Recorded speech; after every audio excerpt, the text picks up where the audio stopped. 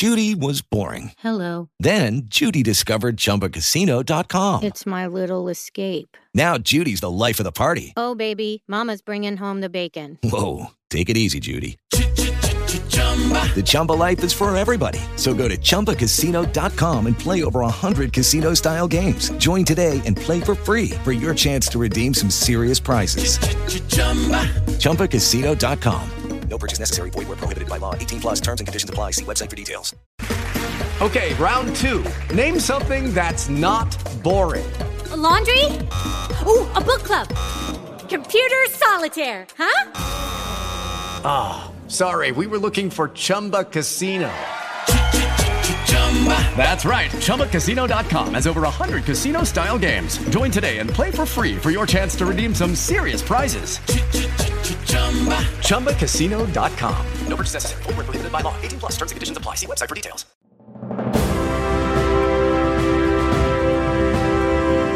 Hold your ears, folks. It's showtime. People pay good money to see this movie.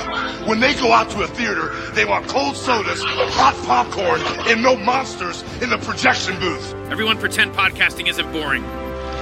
Turn it off. Turn it off.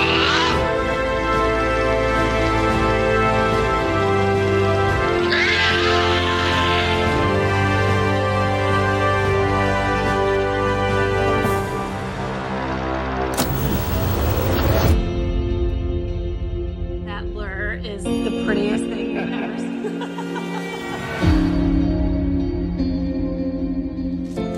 seen. You're selling your Saturn rocket? Well, your dad gave you that. I don't want it anymore. Sometimes I get so mad I just want to strangle the man that did this to us. There is a science to everything. We can save them.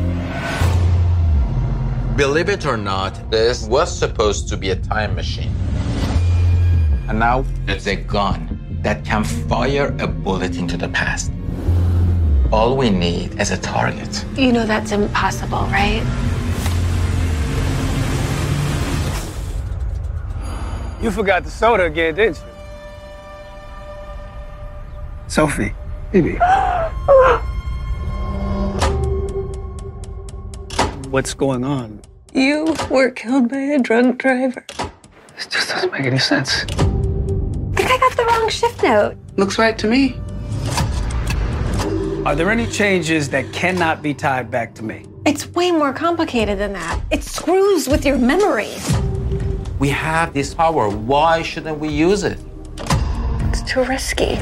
Hey, Riley. We did something that no one has ever done before. But there is no undo button. Second floor, room 216.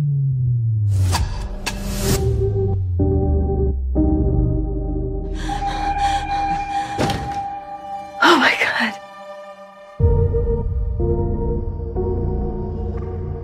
It's an awful feeling to lose those you love.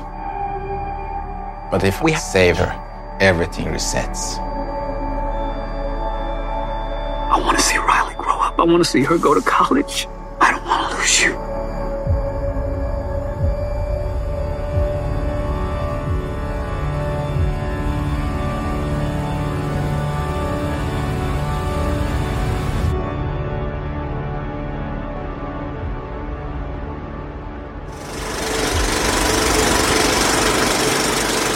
Hey folks, welcome to a special episode of The Projection Booth. I'm your host, Mike White. On this episode, I'm talking with director Jared Moshé all about his latest film called Aporia. It is a science fiction film, one of my favorite types of science fiction, where it's very much set up in the real world. Think Primer or Time Crimes, along that line. The movie just played at the Fantasia Film Festival and is opening in select theaters on August 11th, 2023. It is well worth your time, and I hope you enjoy the movie as well as the interview. Can you tell me a little bit more about you and your background, especially how you got into filmmaking? I'm from New York, outside the city originally, and I went to liberal arts college. I was always interested in film, but I really didn't know how to get into it. So I did like the interning and such forth. And then I moved to New York and I started interning at Jonathan Demme's production company. I worked there, and then as people left or moved, switched jobs, I kept getting promoted. I was an assistant to Ed Saxon and Peter Saraf, and who were his producers at the time when they were making like Adaptation and Truth About Charlie and stuff like that. From there, I actually became a film sales agent for a number of years. And then I started producing. And then I guess it was like Sundance in 2011. I was there with two films, a film that won Slam Dance that was called Silver Tongues, and a film called Corman's World, which was a documentary about Roger Corman that I was one of the EPs on. And after being on that experience of making that film and just embracing that, just make your movie at those. So I was like, all right, I'm going to start hustling for myself. And so I took all my years of knowledge and was able to put it together to go make a movie later that year. And that's how I transitioned into writing and directing. And that was the first feature, Dead Man's Burden. Now, you've done 2 Westerns as directorial efforts, and now this film, it's not a Western. So why the Westerns, and then why not a Western for this one? I love Westerns. They are one of my absolute favorite genres. And every film is a miracle. So you don't know when you make your first one if it's going to be your last one. So I'd always wanted to make a Western. So I decided to make a Western as my first film, which was insane if you think about it. Like, all right, I'm going to go and have $200,000 and I'm going to go make a Western on location in New Mexico with horses and guns, and we're shooting on film, and I've never directed anything before in my life. It's crazy, but it was awesome. And then I wasn't sure what I was going to do next, if I was going to follow it up with a Western or not, but the character of Lefty had lived with me for so long. I needed to get him out into the world. And so that's why that became my next project. And sci-fi is a genre that I love almost as much as Westerns. I would be watching The Good, the Bad, and the Ugly, and then I'd go read Isaac Asimov. So I really wanted to play in that genre a lot. And after making 2 Westerns, I was decided, you know what, I want to do a sci-fi movie, and I want to do what I do with Westerns, which is use the tropes of the genre to try to explore the characters of the world. Aporia is one of those sci-fi movies that is really smart, which is such a compliment to you because it makes you think and it makes you really pay attention. I'm curious how you even came up with the concept for it. There's 2 different things that were happening at once. When I first wrote it, I had become a father in the past year and a half. And that experience suddenly made the world a lot scarier, a lot more visceral, and made everything feel a lot more uncertain. And I was really grappling with that feeling of uncertainty and trying to wrestle with it. As an artist and a filmmaker, one way for me to really do that was through writing and creating a story. So I was trying to figure out how I was going to do that when I remembered this random idea I'd had at some point in the past of what if there was a gun that could murder people in the past? And I'd written it down and I was like, oh, that's cool, but I don't really know what to do with it. There's so many big ways and obvious ways to go with it that it could just feel, I don't know, trite. And it occurred to me that like maybe I could use this sort of mechanism or this MacGuffin or this idea to allow a character to try to control the uncertainty in her life and wrestle with it. And I do really appreciate that you have this female protagonist rather than it being yet another male story, and just that everything is colored through her experience is fantastic. I really like finding characters that are you don't expect in these roles. It would have been so obvious to have some rich guy in Beverly Hills who had all the resources in the world make a machine like this. Instead, you have this woman who is, played by Judy Greer, a character you least expect to be in a lead role in a movie, but deserves to be lead role in every movie because she's so good, who is living on the edges of LA in a very month-to-month life. And she gets access to a machine that is the most powerful machine in the world that looks like it's a fire hazard that was built by a dude who is an Uber driver, who also has no resources, and scrapped it together from ripping apart fridges and junk trucks and had it in the spare bedroom of an apartment in a neighborhood that people are just like cutting through on their way to work. To me, that is so important as a storyteller to explore areas that we don't expect to be seen. One of my favorite things about directing is working with my actors.